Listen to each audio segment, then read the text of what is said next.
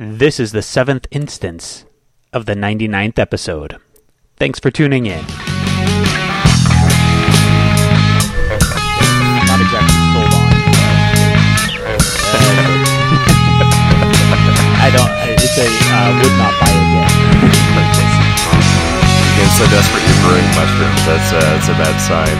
But it's normal coffee, but it's like infused with chaga mushrooms and lion's mane. It's supposed to be like super coffee for super performance, but it just kind of tastes like mediocre coffee. Mediocre coffee. So we're gonna have a mediocre podcast today. Hey, yeah. Well, as long as we know where we're going, that's what's important here. Yeah. Welcome to the show, everybody. Welcome. I, on the other hand, started my morning with a nice smoothie. I've been doing this every morning, and I usually on my days off will drag my butt about doing it because I want to be lazy, but I see how good it makes me feel and how good it gets me going, so I didn't today. But I do a smoothie with serving of greens. So I basically pack the blender with greens. I use kale and spinach, and then I add flax milk is what I'm using right now, but I haven't been able to find it, so I might be switching soon. But I soaked chia seeds overnight in the flax milk to unlock them so you could actually get to their nutrients when you digest them. So I pour that in, I blend it up until it's liquid, and then I add in a couple servings of frozen fruit, and say I threw a little bit of peanut butter in there for a little something different. But it gets me awake, gets me going, gives me nutrition. The cool thing is, like, I could not eat lunch if for some reason I wasn't able to, and I'd actually like have energy to keep going throughout the day, and I wouldn't feel awful later. That's really cool. That sounds really tasty. Yeah, so I went that way instead of starting with the coffee and doing the smoothie later, and I feel better for it. Awesome. Excellent. So I am ready for a great podcast. You're ready for a mediocre podcast. Well, in theory, these chaga mushrooms and the lion's mane are supposed to expand my mind or something. So we'll see if it actually works. A deep podcast that tastes weird is what we're going for then. Okay, I like it. So I know we have a couple things that we both want to talk about today, which is probably the first time we've been there. Yeah. Usually we each have a couple things we want to talk about, and then the conversation goes. Do you want to start with toys or with books? Let's start with toys. Let's start with my toy finding escapades. Let's do it. Okay, so I'm gonna start with set the scene, which is G.I. Joe classified figures is what I've been after, and this is the recent new 6-inch line of G.I. Joe figures that Hasbro just started making. And G.I. Joe's always been a 4-inch size or 3 3/4-inch size action figure, at least since the 80s, if you discount the doll-sized versions from the 60s and 70s. So this 6-inch size is like a whole new world to Joe's, and all my other G.I. Joes in my collection, I say, are all 4-inch. So I wasn't sure if I wanted them, but then they released the first one a few months ago, and I got it just to kind of see if I like it. And I got it, and I loved it, and I wanted all of them. Which one was the first one? The Snake Eyes. There was a limited edition Snake Eyes that one put out by Hasbro Pulse. It was direct from Hasbro Pulse. It came with like a weapons rack and a big fancy packaging box that was different from just the normal packaging. It was kind of like a deluxe edition of Snake Eyes. A deluxe edition of the deluxe action figure. Yes, exactly. Yes. What's cool about these figures, or I guess one of the things, is because they're made by Hasbro, which also makes Star Wars Black Series and Marvel Legends. And I feel like the Black Series and Marvel Legends are kind of comparable in terms of the amount of detail and the amount of accessories you get. But these Joe figures are definitely a step up from that in terms of the amount of detail and the number of accessories you get. And what was pointed out to me is that Hasbro doesn't have to pay any licensing fees on G.I. Joe because they own it outright, versus Marvel and Star Wars, they have to pay a licensing fee for every figure they sell. So they get more of the money, so they can put more into these figures than they would for an X-Man or a Luke Skywalker, because they don't have that additional take coming off the side. So That makes sense. And you want to make more of your money with whatever you have the most control of. Like, if you go to the grocery store nowadays, you're seeing that there's more and more store brand groceries that are better quality but more affordable, because they'd rather you save a little bit more money getting their stuff that's just as good, because then they still end up making more money even giving you the deal. Yeah, so G.I. Joe is a store brand of G.I. toys. Joe is store brand action figure. So it really, if you want like, high class name brand action figures, you should go for like the Action Force, Army Men. That's right. that's right. Yeah, Action Force would be the Fruit Loops of action figures.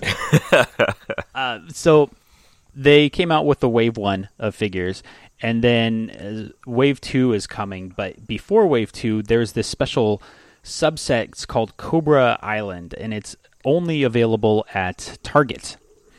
And so this is my first time really dealing with a exclusive to insert store here action figure.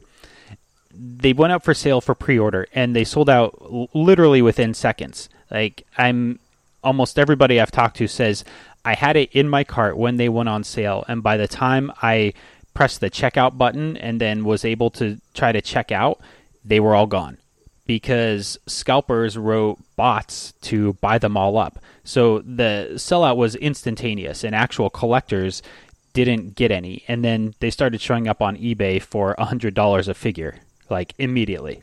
So that was a very feel-bad situation for almost all collectors with these figures. But they said, well, they're going to be in stores in August 14th. And this is going to kind of date stamp this episode a little bit in terms of when we're recording versus when you're actually listening to it, dear listener. So they said they're going to be out on August 14th in the stores, but some stores started selling them early, and Hasbro then said, hey, they're in stores August 1st. But I guess nobody really told Target that, because some Targets would say, yeah, sure, here you go, buy them, we don't care. Some Targets would say, no, they're listed as August 14th. I don't care what anyone else says. I can't sell it to you. So it became this very weird rollout where they weren't really available, and some stores would make them available, some stores wouldn't. They were just kind of really tough to get. But I knew it seemed like in Southern California, all the stores were sticking to that August 14th street date. So, August 14th was last Friday. I looked online before going out anywhere to see if any stores listed them in stock. And there was one store near me. Now, mind you, I'm in a place where within 20 miles of me, there are literally 20 Targets. I looked it up online, and within 21 miles of my location, there are 20 Targets listed on the website. So I have a plethora of Targets around me. There's two real figures that I really wanted from this run. There's the Beachhead action figure and the Cobra Trooper action figure. And the Cobra Trooper is the really hard one to get because everybody wants multiples because he's a trooper. So, it's just like, with your turtles. The only thing better than having the Ninja Turtles fight a foot soldier is having them fight 4-foot soldiers. At $20 a pop, I disagree. Well, that's the catch. But I mean, say if money were not an issue, it's always better to have more of the army building figures than less. That's kind of my feeling about it. Remind me at the end of this, because I don't want to interrupt in the middle of it, to talk about the Technodrome. Okay, all right, Technodrome. I'll make a mental checklist. So there was one Target near me, the one down in Baldwin Park, that listed Cobra Troopers in stock. So I went down there and got there about 20 minutes before store opening. I was already the, 5th person in line. And so I was thinking, oh man, is this just going to be a race? Is it just going to be a stampede of people all gunning for the toy aisle and then having a massacre over these action figures? I had no idea what to expect because I've never done anything like this.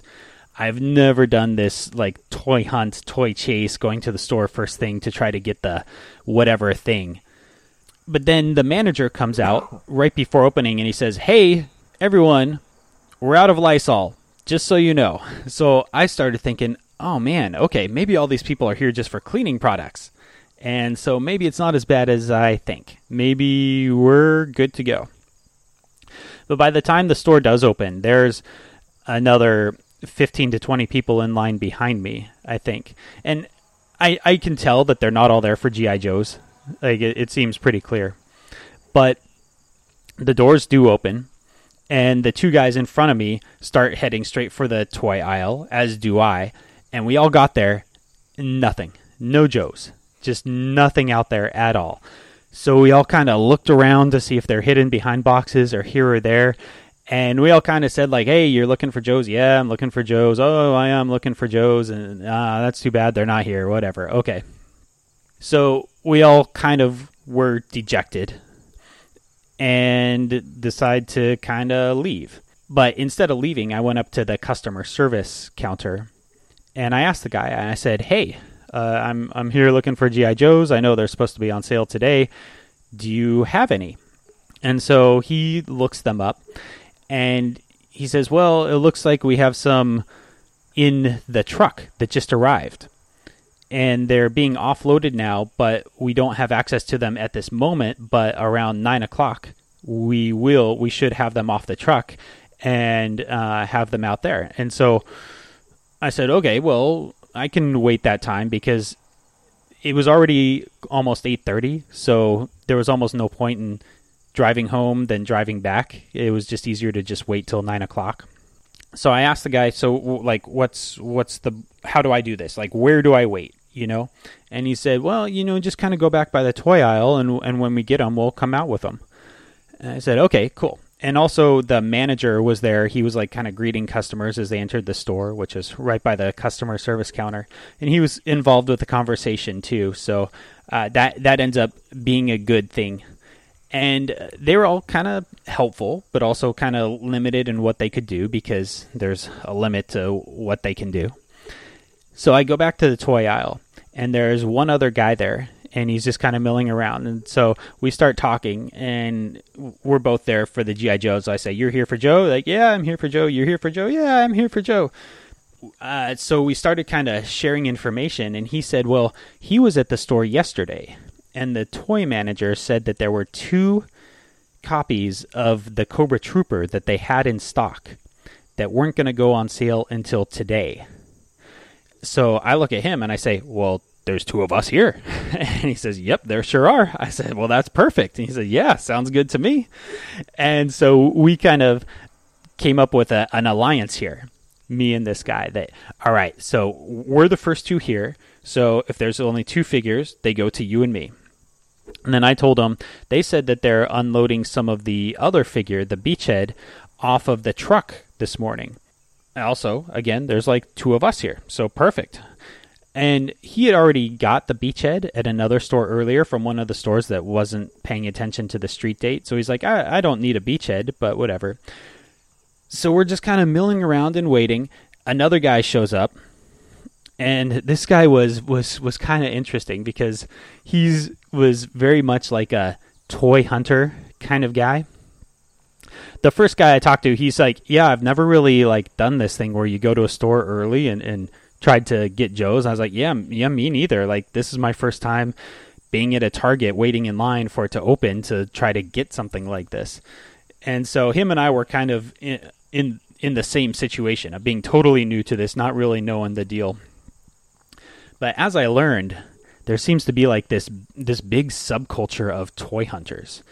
And I don't know what these people do, like for a living or something, that where they can spend all their time just going to Targets and meeting all the toy managers and knowing them all and kind of working out deals and friendships with all these people that manage this stuff. But apparently they exist because they started showing up. And the third guy who showed up, he was talking to us, and he was kind of an interesting toy collector. Because we told him like what we knew. It was like, yeah, we're waiting for the Cobra Soldier. And he starts saying, that Cobra Soldier, that's garbage. That figure, like, it can't even hold its gun. Like, you want that figure? Oh, man, that's a waste. Like, why are you even going for this figure? Like, come on. And so, like, I think the other guy's like, so you're going to pass on? He's like, oh, no, I have 6 of them. It's like, wait, what? And he says, this was great. Have you ever seen the Saturday Night Live Star Wars action figure? No. It's hilarious. It was when the Force Awakens came out. They did this skit where it's like kids playing with the action figures. Then all these grown-up nerdy men come up like, yeah, and us too. They're for us. And so the kids are like, yeah, we can play with them. And then they're like, or we can leave them in the box and never touch them. And then one guy says like, I have 3 of them. 1 to display, 1 to keep in the box, and 1 just in case. So then what was great is that was mirrored by this guy. He's like, oh yeah, well, I opened 2 of them. Then I have 2 in the box, and then I have 2 like just in case. Like I don't know what I'm going to do with them yet. And it was like straight out of the Saturday Night Live skit. That's awesome. And so this guy was kind of like in a situation where he would say one thing and then be doing the exact opposite. Because then he said, yeah, I just bought them all on eBay from scalpers because, I didn't want to do the thing where you come to the store early and hunt for stuff. He's like, I don't have time for that. I don't have time to go to Target and wait and, try to get all this stuff. But the thing is, that was exactly what he was doing at that moment. So he said, no, I don't have time for this. What you guys are doing, this is crazy. But he was literally there doing that exact thing. So it was a very bizarre, interesting situation. So we kind of had the shape of things here, which was that me and the other guy, we were 1 and 2 in line. Then there was this third guy. He was number 3 in line. And then there were a few more people that had shown up and kind of were milling about the toy aisle. So there were like 6 or 7 of us just kind of hanging out in this toy aisle here. And the people that had gotten there ahead of me, before me, they just left when they saw that they weren't out on the racks. So I'd kind of established myself as first in line for the action figures. And this other guy was like, he was kind of the other first in line in a way. And we had the shape of things, which is there's some on the truck. We don't know what's on the truck, but they're unloading it and they should come out around 9. And in addition to that, the toy manager should show up around 9. And he has 2 Cobra Troopers somewhere in the back that he's not going to put on sale until today. So a little before 9, the manager of the store, the guy who was up front when I was asking customer service about these, comes out with 2 Beachhead figures. And he said, this is all that was on the truck, which is kind of crazy. It's like the day these are supposed to hit the street and they have 2 of one of the figure arriving in their shipment. And he says, well, he looks at me and he says, I know you were here first because I saw you up front and we were talking. So he hands one to me. And so then he says, and so who else was here? Like, who was second? They were kind of counting on us. So me and the other guy who had the pack, he said, well, I actually already have Beachhead. I don't need it. So he passed it on to the third guy who was oh man, I don't have time for this waiting around stuff and hunting like I'm actually doing at this moment guy. And that figure's garbage. I only have 6 of them guy. So he then took the second Beachhead. So then we were all kind of waiting because this was just like the store manager, not the toy manager. So we had to wait for the toy manager to show up. And finally he did right around like 9:15 or so.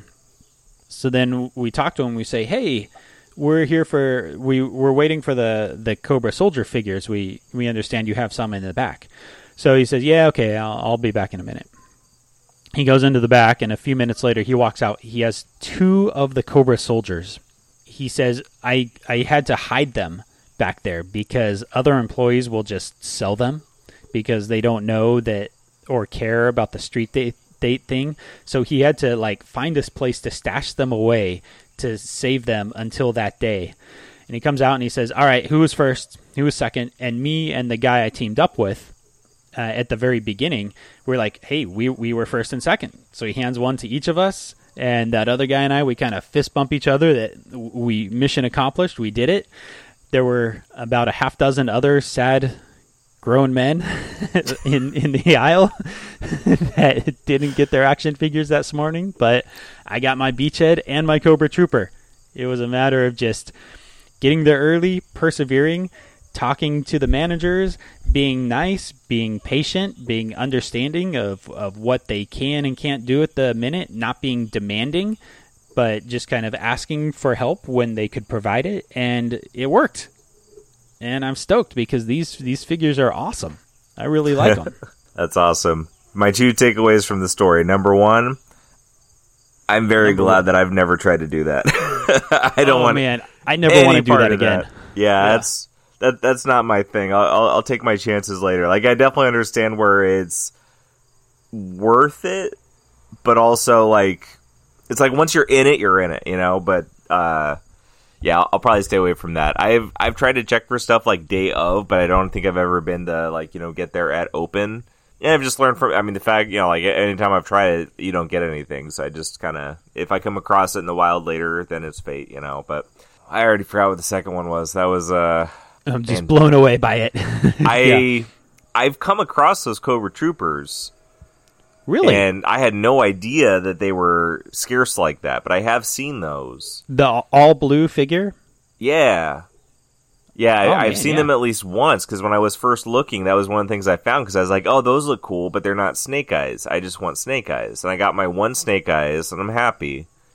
I'm a little tempted by the other ones, just because, you know, that's how it goes. Like you say, I'm just going to get this, but then you're like, well, those ones are cool, too. But for now, at least, I'm going to just stick with Snake Eyes. I told you before, if Cobra Commander comes across my path, I might be a little tempted. But for the most part, otherwise, like, the other ones is like, they're cool, but they, I don't know, don't stand. It's like I don't have enough of a relationship with the characters, you know? Sure, so, yeah. It's like, I mean, I was telling you, we were talking about Roadblock last time, or texting about Roadblock, I don't remember. And at my Target, they had like 6 of the Cobra Island roadblocks, and then they had 2 of the regular roadblocks. And first of all, I'm like, why the hell do they only have Roadblock? He's kind of the peg warmer, I think, of the of this series.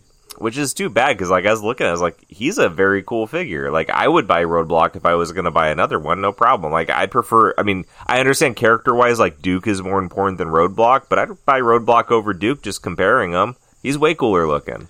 I agree. I like the Roadblock a lot now that I have the regular Roadblock. I didn't get the Cobra Island, he's all gray and black and white camo. That one I feel like is going to be available at a discount at some point, because that is, I think, the one figure that's the one where it is just, there is stock available in Southern California stores right now, even where there's no stock of anything else.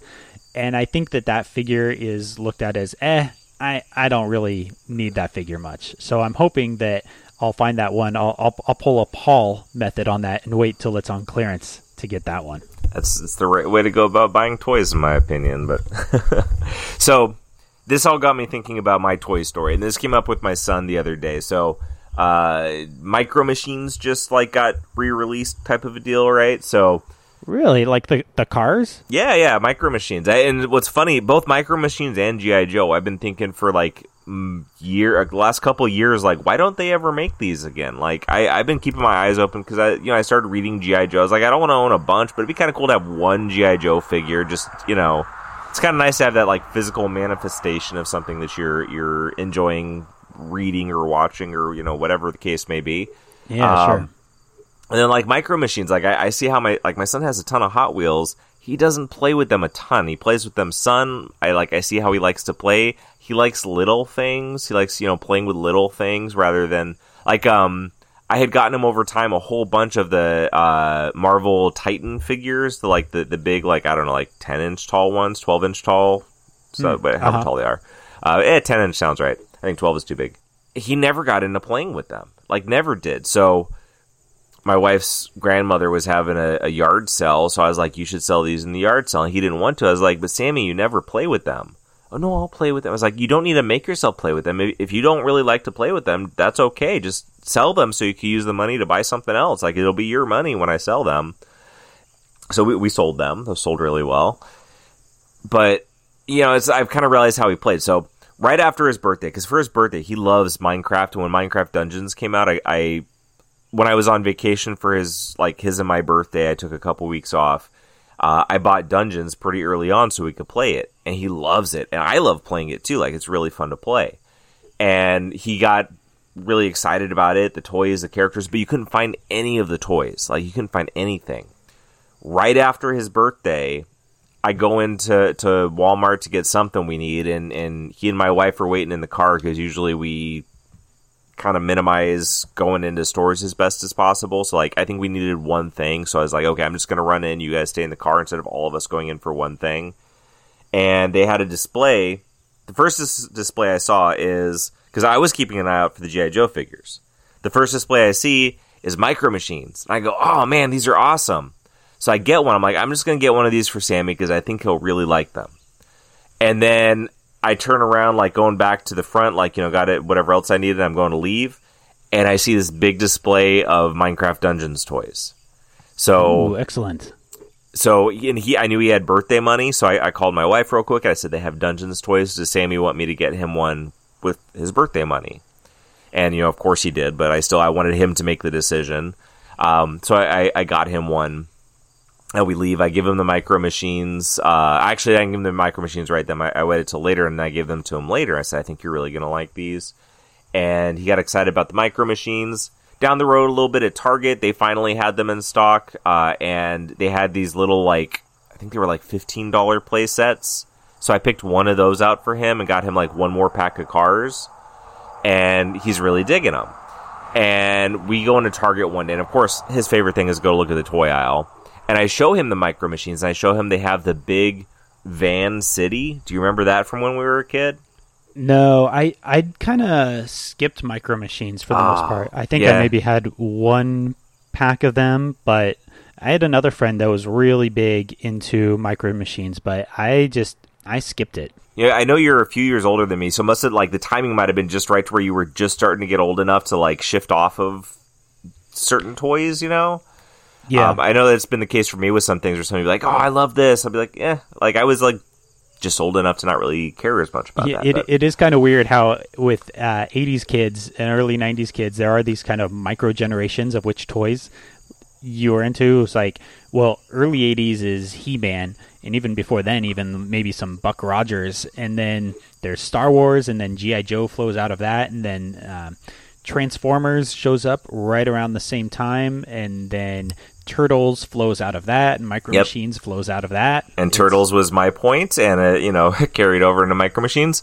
But so anyway, so I show him this big Van City thing that I remember I never had that as a kid, and I loved Micro Machines, and it was one of those things that I as a kid was like, I want that, and I never got it, So then I said, the other night, that's how they get you, Paul. Yeah, the other night he's talking about it. And he says, he really wants us. It's a long time till Christmas. Because I told her, I took a picture of it and said, we'll put it on your Christmas list. And he says, it's a long time till Christmas. I was like, yeah, it is. It's and you're not getting that toy before Christmas. You're going to be more excited about it because you're going to wait for Christmas to get it if you get it. Side note, I got it for him before I even showed him the first time.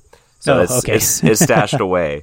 Cool. Along with more Minecraft Dungeons figures. I'm talking a little bit quiet because he is right inside. But yeah, so I told him, when I was a kid, let me show you something. I go on my phone and I Google a picture of the Technodrome from Ninja Turtles.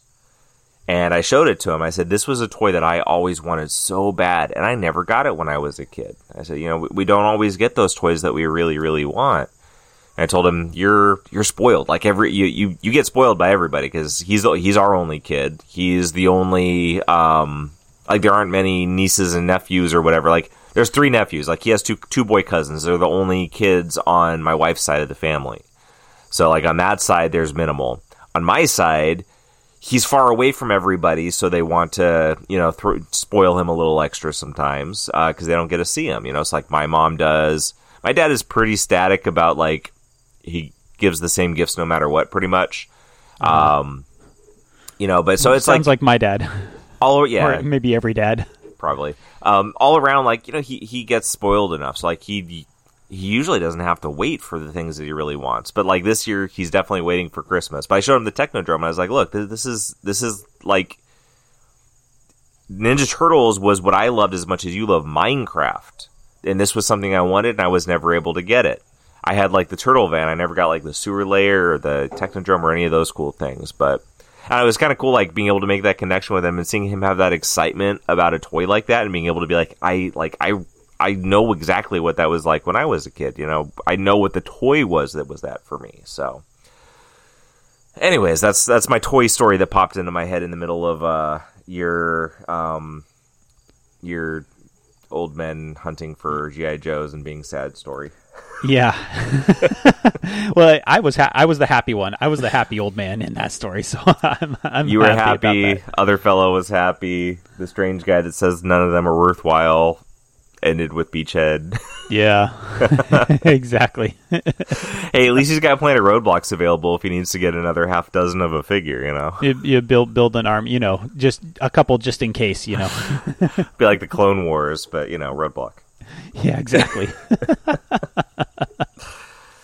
Well, yeah, so I got my Snake Eyes. I'm happy about my Snake. I still haven't even taken the time to unbox Snake Eyes. I also showed you I got a Foot Soldier. Yeah, that looks awesome. Yeah, it's a very good looking. I got a Splinter of the same line a while ago, and I saw the Foot Soldier. I was like, this is a very good looking Foot Soldier. They're from the first movie, and like the character design was really good in the first movie. But they look much more realistic, not as cartoony of Foot Soldiers. They look actually more like just ninjas is what it looked like to me from what you showed me. Yeah, exactly. Yeah, I mean, that's what it is. Because like the cartoon, of course, made them robots, so you could kill them with impunity. The original comic, they were foot soldiers. They were ninjas, you know? And they killed them with impunity because they did that in the first comic. But yeah, so the first movie was based more off the feel of the Eastman and Laird comic, not the cartoon. And then after that, of course, they wanted to make more money off of kids, so they lightened the tone of everything. They went all go ninja, go. Yeah. Yeah. I've been so caught up with other things that I haven't even unboxed those toys yet. So they're just sitting on my windowsill, still, you know, kind of in view, but haven't gotten them situated in yet. Well, you could be a true collector and just leave them in the box to display lovingly and never, ever touch them. Ironically, it'd be totally out of laziness if I do that, pretty much. And so far, that's why they're still in the boxes. I've been too busy with other things where when I have time to do something, I'm like, I can open a toy, or I could read, or I could play a video game. I'm like, yeah, that toy can stay in the box for a while longer. I don't have enough mental space for this. I get that. I've bought some stuff that has stayed in the box for a couple weeks before I get around to it. Yeah, I just finally sorted out, like, I don't even buy many comics at a time by any means, and I finally sorted through, like, a decent stack of probably, like, 10 to 15 comics, which means that they were ones I had picked up over the course of probably several months, and I just never got around to, you know, rebagging and boarding them and filing them away. Part of it, though, is I wanted to redo, I have comic frames up around the border of my office wall, and at one point I had finally... I looked on eBay. I wanted to get the City at War run of TMNT because those covers are awesome, and it's a cohesive story. It's like 13 issues, and I found a lot on eBay for like $30. That was the bulk of it. It was all but like 3 issues, and I was like, "Holy crap, that is an amazing deal! $3 an issue." Because some of those are really pricey. I think the City at War ones can go for quite a bit. Yeah, I mean, like in $10 minimum. Is you like pretty much any of the Mirage ones are like at least $10. But what I discovered is the last issue of City at War was also the last issue of that run. It was shorter printed and was more expensive. So I think I ended up getting that one on eBay. I want to say for like $30 or something like that. And then the other two that I was missing was the first one of that run and either the second one or the next to last one, because it was like I was missing 3 on either side. Okay. So I once I realized kind of the scope of what I had and that, you know, they were getting harder to find, like I went ahead and pulled the trigger and finished it off. So once I had them all, I had this variety of comics up in my frames, and I used 13 of them for that run. Now, another run that I completed that I wanted to put up on my walls was Weapon X from Marvel Comics Presents.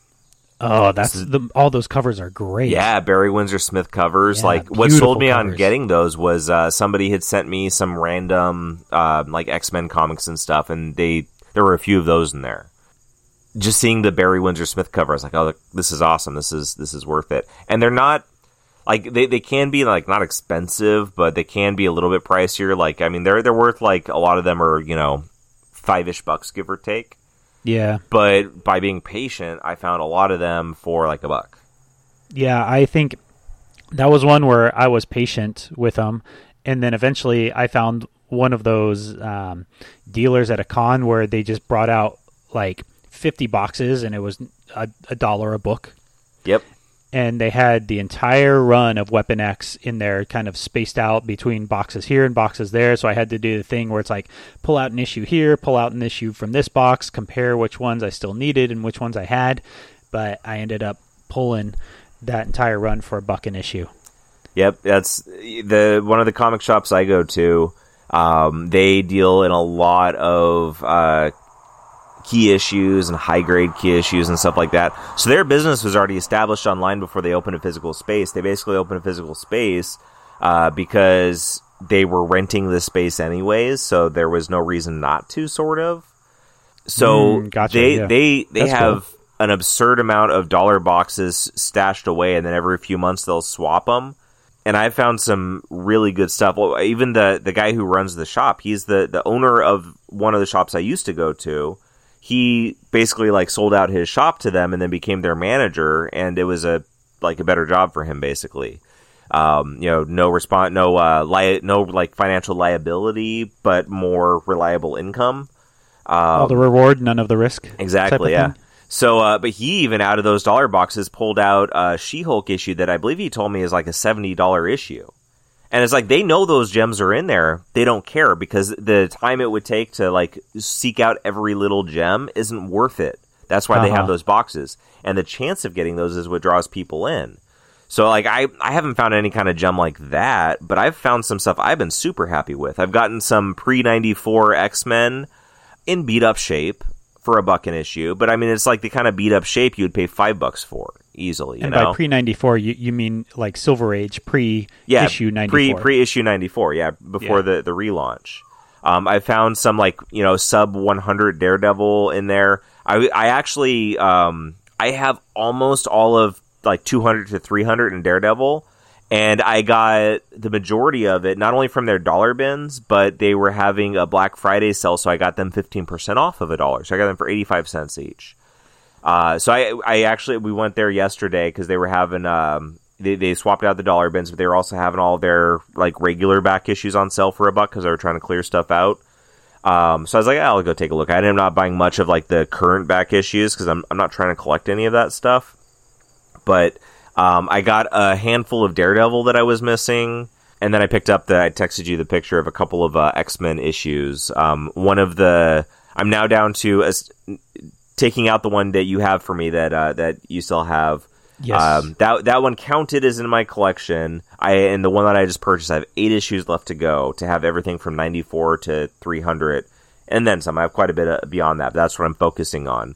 And then I also picked up the annual number 14, which is the first cameo appearance of Gambit. Mm-hmm. It's not a super expensive issue like the first full appearances where he's on the cover with Storm. But it's getting up there though. It's one of those where you typically, like, I think I had to pay $15 or $20 for my really nice sharp copy of it. Yeah, I grabbed it for, I think it was 17 or 18, but it also it's an annual, so it's thicker, and there's no cracks in the spine, which usually you see more cracks in the spine in annuals because those spines don't have any give. It's like if you bend them, they crack. Yeah. So it's definitely like my copy is a very nice copy of it. But it's also the first time I've seen it in the wild since I've known what it is, at least. Mm-hmm. So I just said, you know what? I want to grab this one while the grabbing's good. Cause I've also seen it come up in buzz. We also know that now Disney, eventually is going to come out with X-Men movies. If they have Gambit in those movies, that like anything Gambit's going to skyrocket. I'm glad I already have his first appearance, the in Uncanny X-Men, like his full first appearance, I guess. Like I got that one, and I bit the bullet on that for more than I had got it, because I actually had that twice, and when I sold my whole comic collection, I kept a couple of comics, but that wasn't one of them. So I think I had bought it the first time for like $40 or $50, and I bought it the second time for $70. But yeah, so like I got a couple. I have 8 more to go in that. Yeah, so anyways, that's all a tangent off of the fact that I wanted to get those Weapon X comics up on my wall, and I think that was what was holding me up with bagging and boarding the rest of them, is I knew I needed to cycle out all the comics I had up in my frames otherwise. So I finally, the other day, did all that at once. Got my Weapon X up on the wall. I actually even had to take down a couple of commissions to have enough frames for it, so I eventually need to get some more frames so I can put my commissions back up. But yeah, you do. More frames, the better. Yeah, seriously. One more pack. I'll have all my commissions back up, and I think I only to totally circle my wall, and by pack I mean I buy them in 5 packs on Amazon, because you end up getting them for like, it's basically like you get one free and save a few bucks. Got it. Yeah, cool. Yes, I need less than 2 5-packs, I think, to fully like have my wall encircled by it. So, anyways, so that's why I still have the toys in the boxes. I had to get to the comics. I finally got to the comics, and now I have 2 new ones to put away, plus a few Daredevil. Plus, all right. Yeah, I got some decent stuff. Like it wasn't a day where I walked away being like, "Holy crap, look at what I got!" But I was like, I'm pretty happy with this. Cool. All right. Yeah, you should be, I think.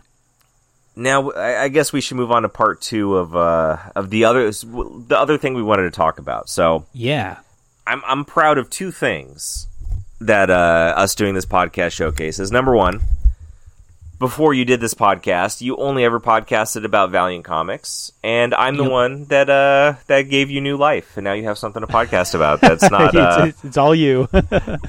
So proud there. Number 2, you truly are the inspiration for all my accomplishments in life, Paul. All of them, even the ones before Yes. you met me, I'm pretty sure were just so you would feel good enough for me when you met me. You're retconning my history so that you were always Mr. Sinister pulling the strings behind the scene. You're welcome. Thank you. Other thing is, I mean, this is new to me also, but I got you reading manga. Yeah, I had kind of dabbled in it here and there, and I read like the big things like Kira and Ghost in the Shell, and my Noodle Bowl one that I've talked about before, and Death Note. So it's like I've been kind of hunted and pecked my way through it a tiny bit, but I've never really done much of a deep dive into it. And it really goes to show that having somebody talk to that has enthusiasm in what you're curious about makes you much more likely to find the things that might interest you.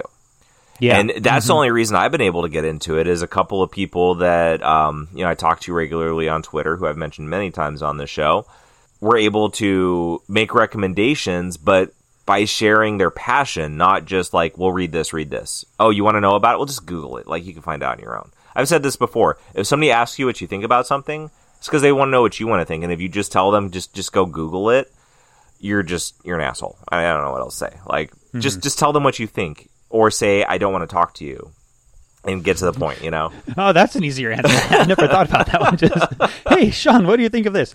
I don't want to talk to you. I'm much easier. Yeah, I mean, because honestly, if you're telling somebody just to Google something, it's because they're not important enough to you for you to spend a few minutes of your time like telling them what you actually think. So like, be honest about it. Like, be like, I'm an asshole, and I'm just going to tell you I don't care enough to tell you about this. You know, don't lie. I guess some people confuse asking about opinions for asking for information. You know, if somebody's saying, "Oh, who published that, and how many issues are there?" You know, like that kind of question, that's a kind of a, well, I could Google this for you and find out, or you could Google it yourself thing. But asking, hey, did you like this? Or what do you think of this? Or do you think I would like this? Or what's this kind of generally about from a subjective viewpoint on that, rather than a Wikipedia entry objective viewpoint on that? Yeah, it's much different. Yeah. So, I mean, that's what kind of opened the door for me to get into reading manga, is I had people that passionately recommended stuff, and then as I talked to them, and the things I started reading, which I've talked about all these before, were things that they piqued my interest, even though they weren't the ones that, like, I did this like voting tournament thing. They weren't the like Akira one, of course. I still haven't read Akira. I actually got it from the library and it's sitting inside, so I guess I'll read it soon. But I like, even now, I'm not as interested in reading Akira as I am in reading other stuff I got that was, had less people pushing it. But the passion that certain things were shared with me made me more interested in those. So I read King Gyoyu's books. I read Drifting Dragons. I read Wandering Island. And I love those.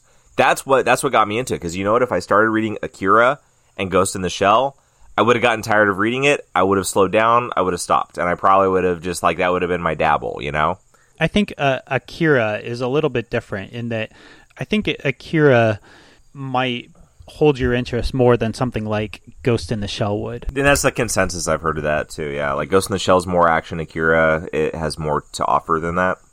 Yeah, it does. I think it definitely pushes on the boundary of the kind of science fiction capsule that contains it. Yeah. In a way that Ghost in the Shell doesn't really. Ghost in the Shell kind of very much stays within that action science fiction genre. It just does it pretty darn well. But Akira has more to it, more going on. Awesome. So yeah, I'll get to those soon. I'm sure we'll be talking about them when I do. What we're going to talk about right now, though, is one. This was the creator is a name that was recommended just as like anything by them is good. It's horror, which I've definitely learned. Like, I used to just say I don't like horror, but what I really don't like is gore. I don't like gratuitous gore and violence that's like unnecessary and over the top. But done well, I've learned like I actually really, really like horror if it's good. So I wanted to get something by Junji Ito. First he was recommended, and then I heard news that Hideo Kojima, who anybody who's really into video games would know who he is, Metal Gear Solid, is in talks of doing a video game with Junji Ito. So I was hearing that from comic fans. I was hearing that from video game fans. I was hearing that from horror fans. So like pretty big news, I guess. Yeah. So that was on my radar. I got to the point where I was like, okay, I have an assortment of stuff to read. I really don't want to keep on buying stuff right now. But I was like, okay, I'm going to keep my eyes out for a Junji Ito book. And I go to Bull Moose regularly. I know they stock them, and if they have a used copy, it'll be cheap. So, and because they regularly stock them, there's a good chance I'll eventually find one used.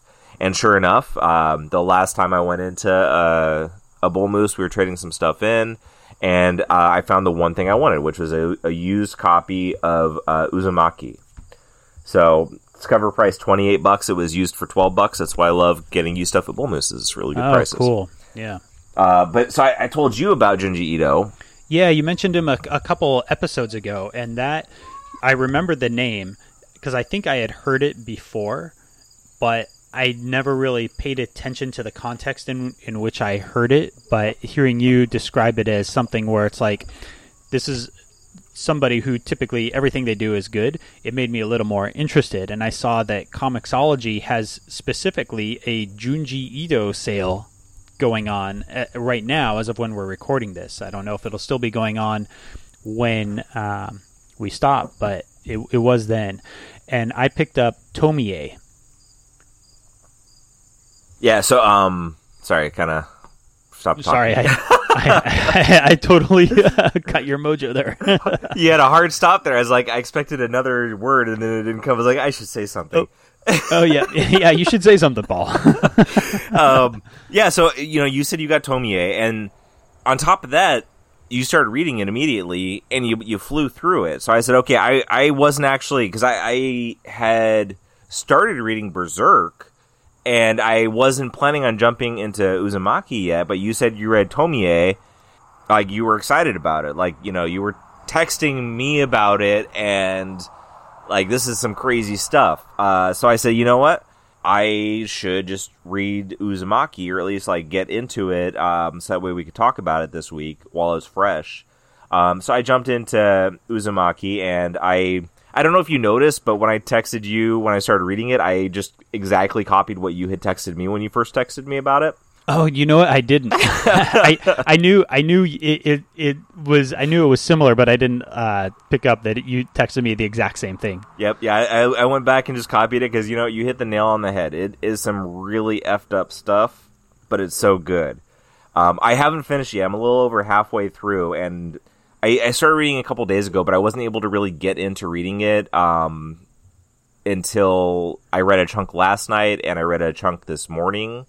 So, like, I've flown through it pretty quickly in the time that I've had to read it.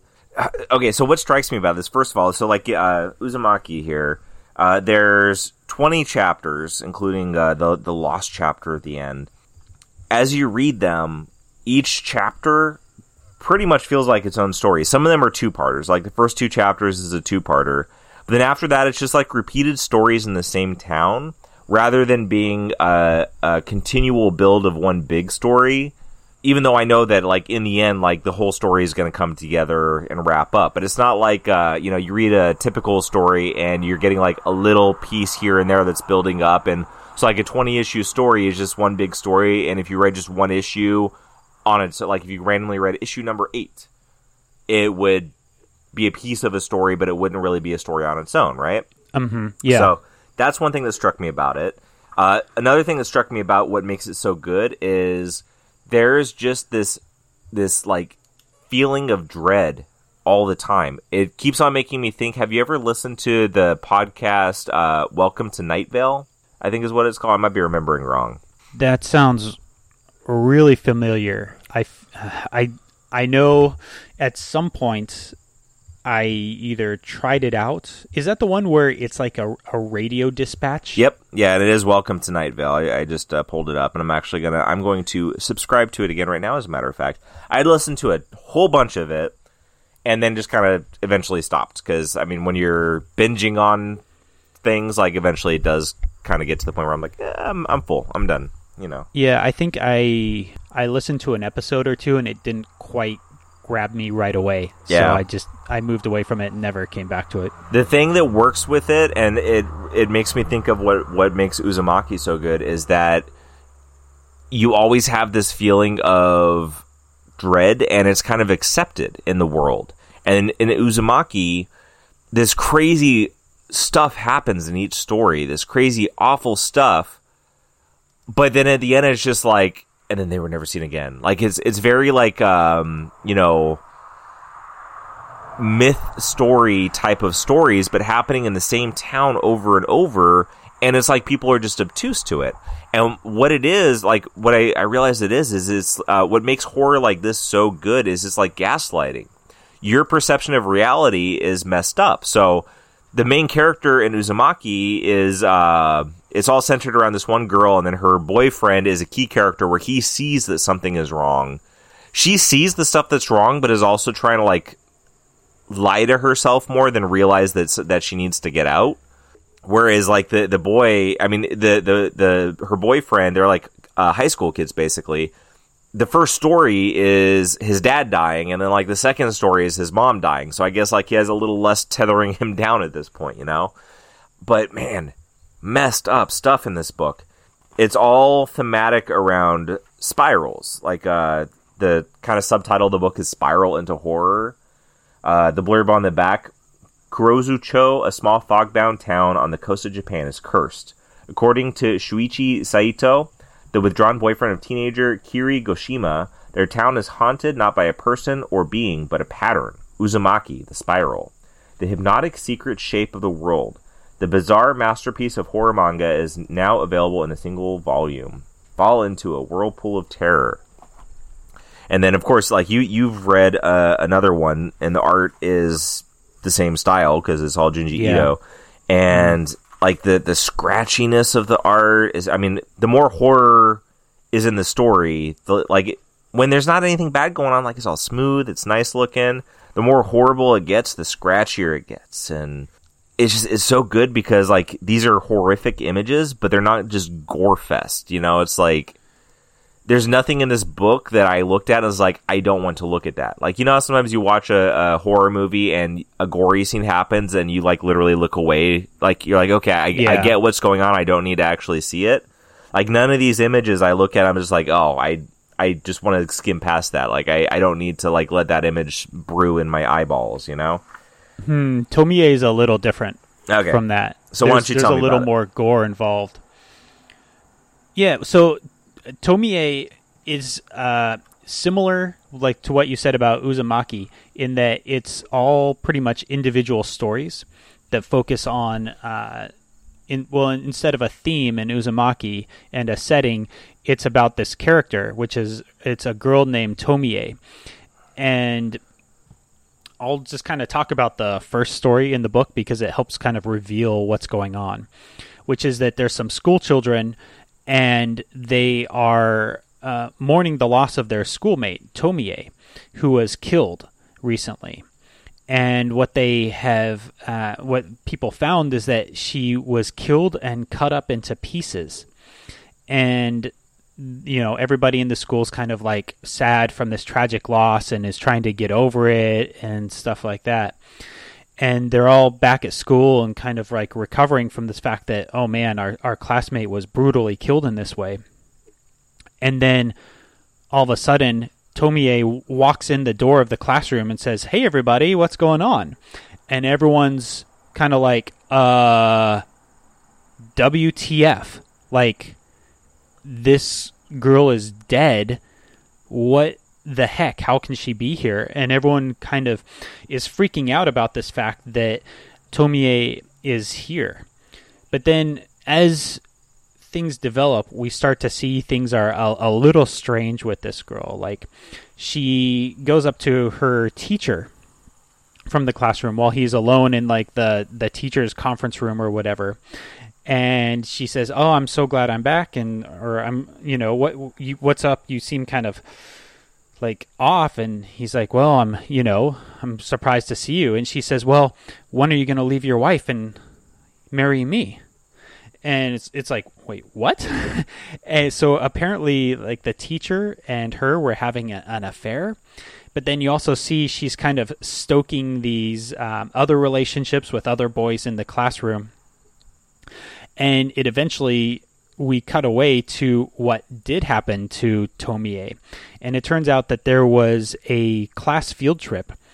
And they all went like hiking in the woods or something like that. And Tomie went up on top of like a big rock where the teacher was, and they were talking. And I don't remember if she was pushed off or she fell, but she fell down off of this rock and apparently died. And then collectively, all the students in this classroom said, "Well, we have to chop her up."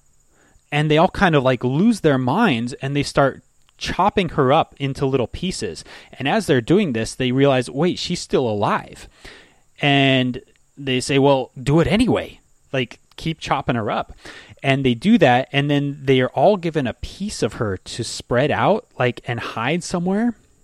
And so then they do that. And so it's like this collective madness that came over this classroom. And we start to see, as Tomie's back, she's starting to stoke all these weird, crazy antagonisms between students. And like, in the end, we have students having this like giant fight over this now alive again Tomie girl. Essentially, that's where this one ends, is just like things turning into madness in this classroom with Tomie kind of like smiling about it all. Sounds so good. I want more Junji Ito. Kind of like you said, though, I think, so I was thinking about something that I think this relates to, because like when we were talking, you said you didn't want to get another one yet because you didn't want to overdo it, right? Like, you give some room for these things to breathe. That way, when you get into the next one, you're enjoying it on its own. It's not all lumping together where it starts to blur together.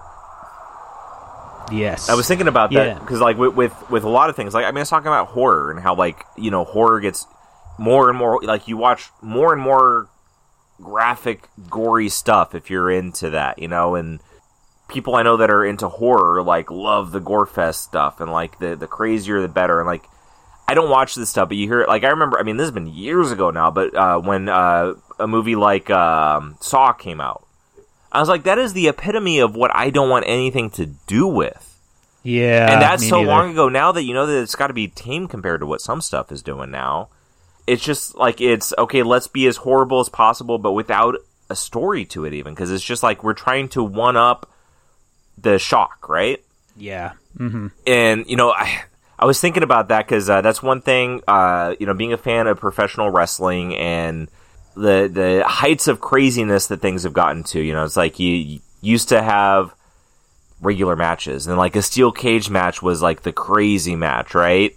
And the steel cage matches turned into like the Hell in a Cell match, which is much crazier. And then you end up with, you know, the Undertaker throwing Mankind off the Hell in a Cell through a table, and people are still trying to one up that stuff. And I don't think, like, that's one thing that I don't think can ever be one upped. But people are trying to do things that are more shocking. And over the years, the target starts to be the shock value moment, not the story. Like, that was so good also because of the buildup of the story and everything. And the more you compact stuff, the more it's like, okay, I got to keep on shoving the stuff in my brain. You get numb to it, so you do need more. So I was just thinking about that, you know, the podcast that I, you know, was doing with Sparky, that, you know, we haven't been rolling on that for quite some time, but like our whole focus of it was slowing down and enjoying things. And I think that's part of the reason why you and I resonate on this, is we're not like shove everything in our heads as quickly as possible. Like, we're not here with a quota of we need to read every new book and talk about it. Like, we're both just enjoying things the way that we want to and talking about what we enjoy. And that's where you're able to like really get into what we enjoy, you know. And it just, like, it struck me reading this book and thinking about that, and thinking, you know, that's just been something that's been on my mind in general for a while. But even like your story about hunting the toy, like, you could have gone online and just bought all of them at a higher price to not deal with the hassle, like the guy who doesn't have time for that, even though he was there with you. Even though he does. Yeah. But by saying, okay, I'm gonna wait till I find certain things, and other things, like if it's a really important one, I'll go out of my way for and put the effort in. You know, we've talked about video games some. I got the Ghost of Tsushima. I really wanted it, heard great things, but I wasn't going to go out and plop down $60 for it. But I traded in a bunch of books that I had been given at Bull Moose, got a bunch of store credit, and I said, you know what? If I trade in more stuff, I'll have enough store credit to get the game and have store credit left over that my family can use. So I came home and I went through my books, and I got a bunch of like hardcovers and stuff that I just like, you know what? I just own these to own these, pretty much. Some things that that I had that maybe I hadn't even read, that I was like, I got it because it was a deal, and it's just sitting on my shelf. So I just like was kind of like, really, let's pull some stuff out of here. Took stuff in. I got enough to get the game. Had a much bigger chunk of money left over than I expected. So that game was worth me going to get right away because I started playing it right away. But if that game is good, so I got to get it. You know what? If I pay $60 for every game that looks good, I'm not going to play most of them until I could have got them for $20. And by taking your time and spreading it out, like it, you know, it makes things so much more enjoyable to do that. So, like you talking about Tomie makes me want to go get it, but like I still got to finish Uzumaki, and then once I finish that, even if I'm just focusing on manga, I got Berserk that I started. I got Death Note that I started, that I kind of decided I'm going to like kind of read gradually instead of trying to pound through that giant collection. I got a bunch of other ones to read, and that's just the manga. On top of that, I started reading G.I. Joe again, which cool. I have a ton of G.I. Joe from getting a Humble Bundle collection some time ago. And even once I finished the G.I. Joe, there's the Transformers that I got in that bundle, plus the crossover that I got in that bundle, the G.I. Joe Transformers crossover. So like that's a lot of stuff to get into. So it's much nicer not to like get obsessed on one thing and like spend all your time on it till you burn it out, and then you look back and how much did you enjoy all the pieces of it? Like, it's a lot nicer to, okay, I'm going to enjoy this piece really well, and then keep on moving. You know, and I'll get back to Junji Ito a little bit down the road. So what I'll probably do is I'll keep an eye out for used copies of other Junji Ito stuff, and by the time I'm ready to read another one, if I haven't found one used, I'll grab one new. I did buy the other Junji Ito stuff in the sale. I bought Uzumaki and I bought Kyo also, which those are his 3 long-form stories that he's done. And so I haven't started reading in either of the others yet. but I'm going to kind of wait and hold them off. I just got them now because it was a good deal, a good price point, and I know I'm going to want to read them at some point in the future. So I just got them so I know that they're waiting. I've also heard that his short story collections are really good, but those are something I'm going to slowly hunt for and try to get hard copies of, because I feel like those short story type of thing, that's the type of thing I may want to go back to again in the future, because it's such a easy read, for one, just a short story, and just because I've heard it's really good. So I'm going to try to get those in the wild. But what this reminded me of in an interesting way is Concrete by Paul Chadwick. Have you ever read that? I've tried. Oh, okay. All right. So not for you, though. I think I have to be in the right mood for it. I don't think it's necessary. Like, I'm intrigued by the concept. There's things about it that I enjoyed, but as far as like trying to sit and read it, it also might be the kind of thing that I would be better off with a physical copy than a digital copy. And so it's on Hoopla, so I can read it for free with a Hoopla download. Okay. And so that's where I've tried, but it's like I kind of dabbled into it a little bit, but it wasn't what I wanted to focus on right now. So yeah, I really like it. And when I first read it, it was one of those where I was like, wow, I really, really like this. It felt similar. It's not horror at all. So it's not similar to Junji Ito in that way, in genre or anything like that. But it felt similar in how I felt it was really compelling storytelling, and that it really captured the author's intent in a very direct, real, very strong way. But it's also one where I felt like I can't read too much Concrete. Like, I can read one story and then I need to not read it for a while, because it is a very particular type of story. And it's the type of thing where I would become numb to that type of storytelling if I just binged it all. yeah, I think the impact that it has on me would lessen over time. I saw somebody ask on Twitter, I don't know, a week or so ago, what stories people thought were better on a monthly basis than as a collection. Because a lot of stories are better as a collection, because you get to like keep on progressing the story. But like Concrete's a good example, where it's like each story is like weighty enough, time consuming enough. Like, you can't rush it, or else why even read it? That getting it monthly is much more beneficial. Another example I had was, being a Ninja Turtle fan, IDW started releasing the Urban Legends, which is the Image Comics run of TMNT. And that story is like crazy fast-paced, wild action, like you would probably expect from a 90s Image comic.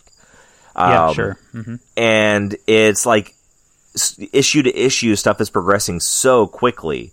Like, it's seriously like each issue they have all these stories in mind, and they literally are getting through a story and issue, sort of. That's not exactly how it is. Like, each story or each issue isn't a concise story, but it's like, okay, we want to introduce this character. This is their story. So it's just like they're jamming it together. It's like if you have this ball of clay, and instead of like slowly building something, you're like, okay, now it needs this, and you just slap another chunk of clay onto it. And that's how the ball is growing and growing. But if you binge through it, like, it just all blurs together, and it gets kind of tedious, because it's such fast-paced action. You're not getting this, the slow builds of stories or anything. You're not getting nuances. Reading that one issue at a time is like, that was fun.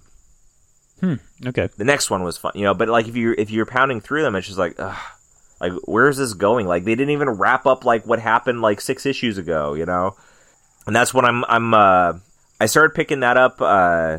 Like, I would lag a couple months in it, because with IDW stuff, it seems on Comixology, if you get it once it's been out for a couple of months, it drops down to half price.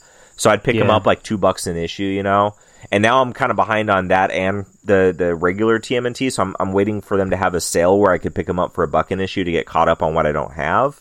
But yeah, like, some stuff is it's so much better that way when you're not rushing through it.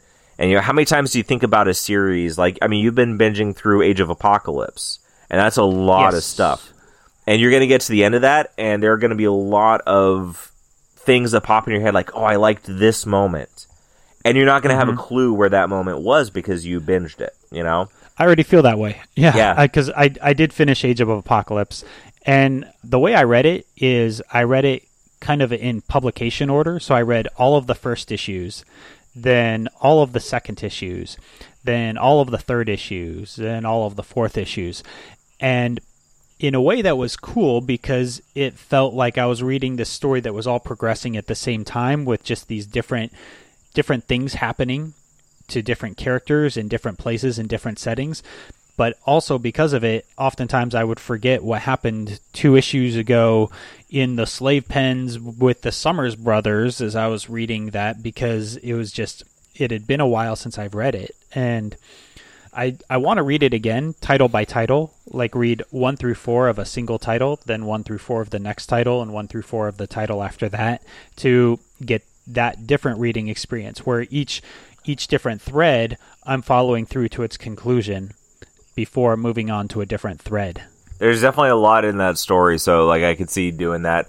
I'm the type, I don't often reread stuff, and I'm always tempted to reread that, but I know how much it is, you know, how much reading there is in that. And I also know that it's 90s comic reading that sometimes is more work, and not in the good way that like 80s or 70s comic reading is.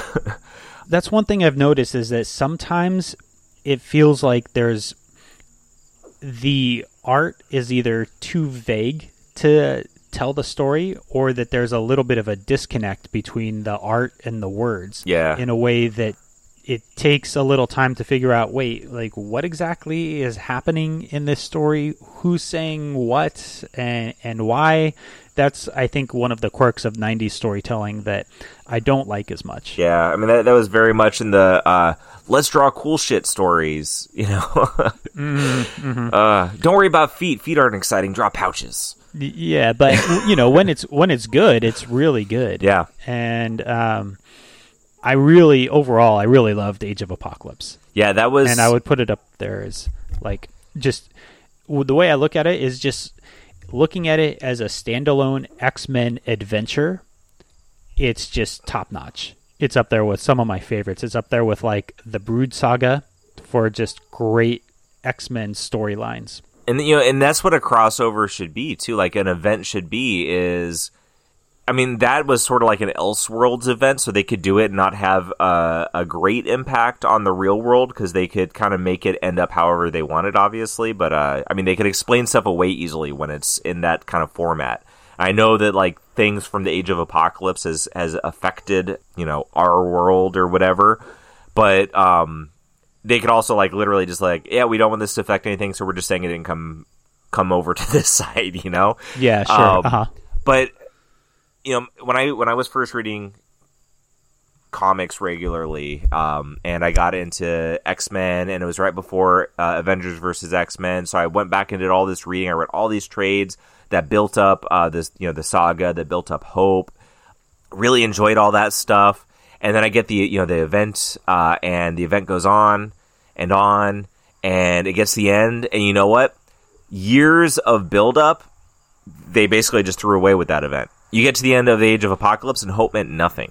And that event... Wait, Age of Apocalypse? Oh, I'm sorry. Avengers vs. X-Men, yeah. And Hope meant nothing. So all this build-up meant nothing. And that was... That's basically, like, that was probably a better event than most of what has happened since then. Like, events are just... They want to sell a bunch of comics, they make up this big story, but they make sure to circle back around to nothing changed at the end of it, and that sucks. The first big event I remember from those 2000s with Marvel was Civil War, which I feel like was really good. It told a complete story in itself that was really interesting and that had big ramifications and ushered in a lot of changes to the Marvel Universe, but without sacrificing the actual story that was told within the pages of that story. Yeah.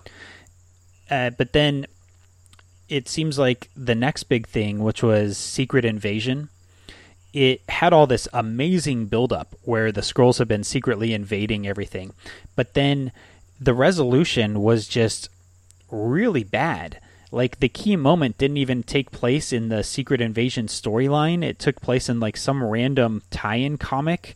And so if you're just reading the storyline, it's kind of like, wait, what the heck just happened? Like this, it actually just didn't make sense, and felt like it was more an advertisement for the books that were coming out after the fact. And that's what the crossovers seemed to become at Marvel. Was there would be all this really interesting build up to them, but then by the time the event rolled around, it ended up not mattering much, and it was just more of an advertisement for what comes next. Yeah. And that's when I kind of dropped out of Marvel pretty heavily. Yeah. Yeah, there's definitely some good stuff in Marvel, like Daredevil. And I haven't kept up in reading any of these, so don't take this as like I am. But Daredevil, Chip Zdarsky's Daredevil, with the different artists he's worked with, has been excellent. And I keep on hearing that, even though it's been probably 6 or so issues since I've read it. The Immortal Hulk, is that right? Yeah, I've heard about that one, the Al Ewing series. Yeah, right? and I have more of it on Comixology because I've been picking it up in trade, or I picked up a bunch of trades, I should say, on sale on Comixology. But that's been very good. That's one I keep hearing about as people saying, like, wow, this is a remarkable series. Yeah. Like, much better than average or much better than expected. And, that's kind of the key with Marvel, I think, is that the peripheral characters, and I mean, Hulk obviously is a big character, but the story they're letting Al Ewing do is independent of anything else. And I think Hulk is, as key of a character as he is, I don't think he's one of the ones that they worry about letting people play with as much as, like, Spider-Man. Yes, Spider-Man. No, we need Spider-Man to be involved in like 20 titles. We need them to all be as bland as possible so we could sell them to everybody, et cetera, yeah, I know what you mean, yeah. The first title I can think of this was back like not long after I started reading comics, and I lagged on getting into it. When I finally did, I loved it, is Hawkeye, that Matt Fraction and mostly David Aja did the artwork on. Mm-hmm. Yeah. Fantastic. And it's because nobody gave a damn about Hawkeye. Like, here, Matt, do what you want, And it was a fantastic story, fantastic art. They were able to be creative in a lot of ways. I got the hardcover omnibus collecting that, and it's like... I have that on my shelf, too. Yeah, it's one of the things, like, I had actually at one time sold it to a friend, and then after he read it, I begged to buy it back from him because I regretted selling it. Because I was trying to, like, liquidate things at one time. I was like, okay, I now realize that I valued this more than I thought, Okay, yeah. Well, that's actually, well, okay, I'm sorry, I'm distracting. Well, keep going with your thought. Just my thought basically is that the good characters, the good stories to read are those ones that they don't have to have tied in all basically the marketing gimmicks. Like X-Men. I was so excited about Uncanny X-Men coming back, and then they were like, we're going to have 92 writers on this book. And you know what? If that book, if I picked that up in trade for a reasonable price, I probably would have said it was okay, but for how much I spent for that story, it was shit. And that's a purely based on the value versus, like the cost versus the value. I don't have a problem with the writers doing what they wanted to do. It's more about the price points and the way it was marketed and the way they did it. They did it weekly for a long period of time. They had a couple of very expensive single issues in the midst of that. And like all in all, the story was like, it wasn't amazing, but it was a fun story. Like I enjoyed reading it. And I had to... Is this like the volume 2 or volume 3 of Uncanny that you're talking about? This is it the one that like came out after Avengers versus X-Men or something even like further than that? This only came out, I want to say, like maybe 2 years ago, less than 2 years ago. Okay. Yeah, it's the one, but they ended it right before Remender took the reins of X-Men. Not Hickman. Hickman, sorry, yeah. Hickman took the reins of X-Men. And it was when they because they hadn't had Uncanny X-Men for quite some time, and they had all these other X-Men titles, and they came back with Uncanny X-Men. And they did, I think it was the first 10 issues were weekly. Issue number 1 was, I think, $8. Issue number 10 was $8. And it's one of those, you get like halfway through this long story, and you just feel like they're just treading water. They're just slowly stirring the pot, selling you more issues without actually doing anything. And then you get to the end, and the end wasn't anything amazing, like we just said about most events, you know? Yeah, well, I think that they were in a little bit of a pickle because they knew that the Hickman stuff was in the works. Yeah. And that basically that was going to take over everything that happened. Yep. Yeah, and like I said, I don't blame the creators, and I think that the story is, like I said, if I picked it up in a trade for like $20, you know, it would have been a story that I read, and it would have been fine, and, you know, but having paid, I mean, God, if it was 10 issues at $4 a pop, plus the first and last one being $8 a pop, that would be $48 if you paid full price. Most comic shops give you a 10% discount for subscribing, so that's still over $40 for a story that I get to the end, I go, eh. Yeah. No, and that was the nail in the coffin for trusting new Marvel books. Basically, I did do the House of X, Powers of X, and I enjoyed those. I dabbled in the titles that sprung off of that, but like I'll go back and read them other ways. Like I'm not doing monthly with any Marvel book until I know it's already good, you know, and then like I'm already behind in it. That is what got me back to buying Marvel books regularly monthly, is the Hickman X-Men stuff, because I jumped in for the House of X, Powers of 10 series, and that I loved it. Yeah. And so I put the Hickman X-Men series on my pull list, and also New Mutants because it's New Mutants, and I like the original New Mutants. And I've been buying that regularly and really enjoying that. I have some catch-up to do on it. I haven't read all of the X-Men books that I have, and I'm probably going to try to catch up on some of the other titles on Marvel Unlimited. Yeah. I don't buy much of them because I just have limited space, so I'm just basically leaving it to New Mutants and the books that Hickman himself is writing. Yeah. That's what I'm actually buying in floppy format. Yeah, and I enjoyed them too. Like I did Hoxpox monthly, and I was enjoying that. I think it was a good story, and I do want to go back and reread it all like together instead of monthly also. And I am tempted to pick up the hardcover of that at some point, just because like the art's very good in it. Like I feel like the whole presentation is very good and worth, potentially worth having on my bookshelf. I read New Mutants and X-Men a bit after that, but then I just flagged off on getting monthly books because I got tired of spending all that money, you know, on monthly books basically that weren't always what I wanted to read at the moment. Like I'm definitely like I'm not really a monthly book guy right now. I don't like it's a lot of money to invest, and it's not really how I go about enjoying things right now as part of it. I don't think the money is always worth it. I think it's like finding yourself getting trapped in, I've been reading this story for X amount of time and realize now that I don't like it.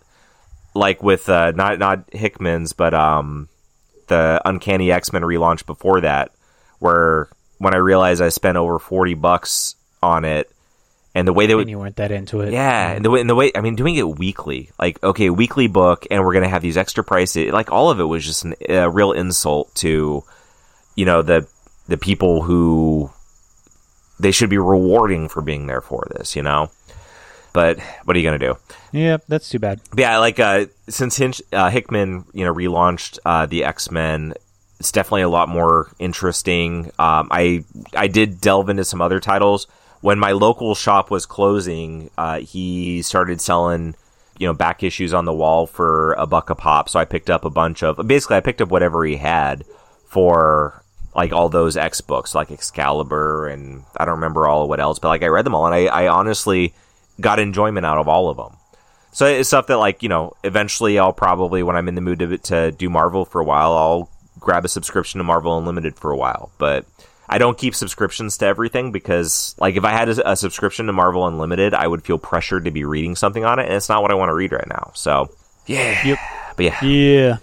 All right, we've been going a while. I think maybe we should leave some stuff to talk about next week. We should, now that I complained about... You did. You had a big Marvel complaint building up in there. We can't leave on a complaining note.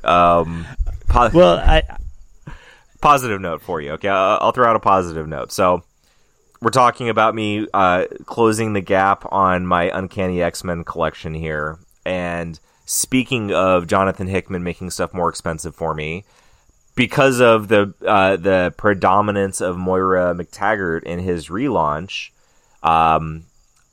X-Men number 96 is the first appearance. 97. Is it or is it 96 or 97? 96. I can never remember. I'm which. pretty positive Okay. it's 96 because I picked up 97 also, but that was after. Yeah, it was 96 is the first appearance of Moira McTaggart.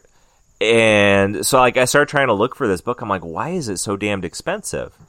So I sent a message to my like first real comic shop down in Portland, Coast City Comics, and said, hey, do you have this? And the response back was like, basically like, ha ha ha. But in reality, he's like, I haven't had that for a while.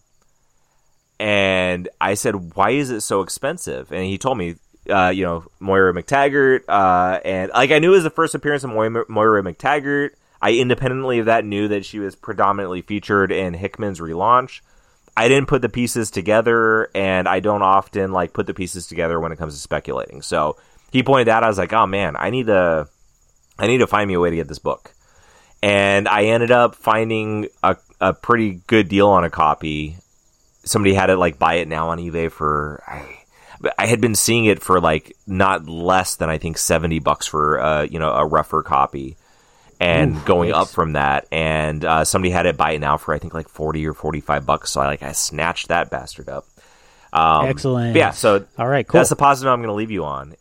That was a big one, and I was excited to get that. I like the character of Moira McTaggart. And actually, I really like what Hickman has done with making her mean so much more and building a story in a different way, and not just stirring the same soup over and over. Yeah, what I've found really interesting is, because I've been reading a lot of 90s X-Men comics, reading the books with Moira McTaggart in them, in the context of what Hickman has done with her, makes the books read fairly differently. And it still kind of works. It doesn't really break anything, but it does add another way of looking at this, which I think is really cool. So it's been really neat. Awesome. All right. Well, maybe we'll dive into Hickman's X-Men a little bit more at some point on this show when we both read a little bit more of it. Maybe we should do that. All right. Well, everybody, thank you for listening to this installment of 99th episode. I'm Sean, and you can find me on Twitter at Bad Deacon. And as always, I'm joined by... I am Paul. And you can find me on Twitter at Who's Paul. Cool. Excellent. So stop by and tell us what you're reading and what you are enjoying. And you can find this podcast basically anywhere where podcasts are: Stitcher, Spotify, iTunes, podcasts, or Apple Podcasts, whatever it is now. All of that stuff. So please subscribe for more, because we're going to have more coming. Until that, I guess next time, enjoy your comics and everything else in life.